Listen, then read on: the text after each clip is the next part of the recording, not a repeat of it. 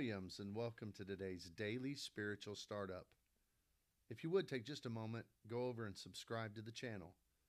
It helps the algorithm and helps us to gain more listeners. Today I want to talk to you about opposition, particularly opposition to good things, to good works of the kingdom. You know, there's always opposition to God's work. I think back to both the instance of Nehemiah and the rebuilding of the wall, and Ezra and the rebuilding of the temple. And in Ezra chapter 4, verse 24, it says, "Then work on the house of God in Jerusalem ceased."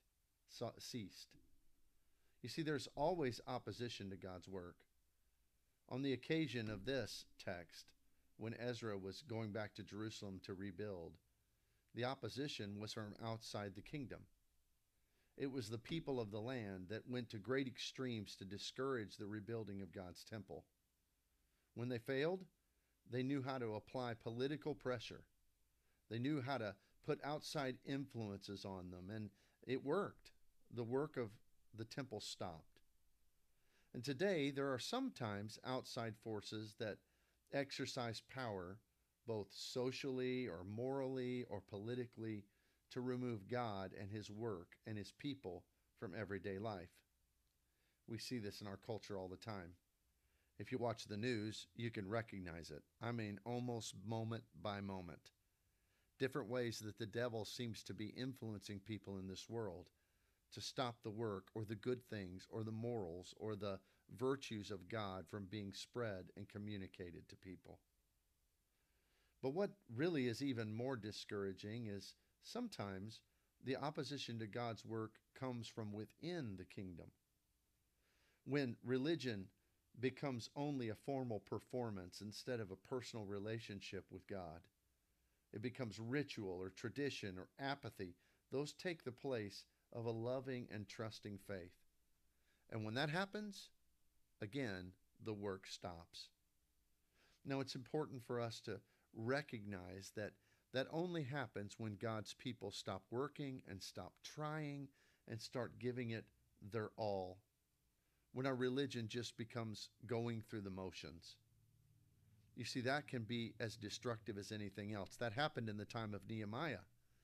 Nehemiah had opposition from those in the land who tried to find ways. That's why they had to work with one hand and carry a sword with the other. But one of the great struggles that he had to overcome was from within the kingdom. There were some who were older who had remembered the glories of previous times with the Temple of Solomon and how Jerusalem used to be. And they would look at this new effort and say, "Oh, it'll never be what we had before." So the devil used the nostalgia of God's people against them. And that became an opposition. And if Nehemiah hadn't pressed forward, again, the work would have stopped. So we need to be a people who remember that all who desire to live godly in Christ Jesus will suffer persecution. We have an enemy, and he will work from without, or he will work from within, or he will sometimes even work from within our own hearts to always try to achieve his ultimate aim, which is to stop the work of the Lord. So we just keep on working as we sing till Jesus comes. We work past discouragement, we work past opposition, and we press forward. So today, I hope this is an encouragement to you as you press on in your faith. Have a great day in the Lord. We'll see you here next time.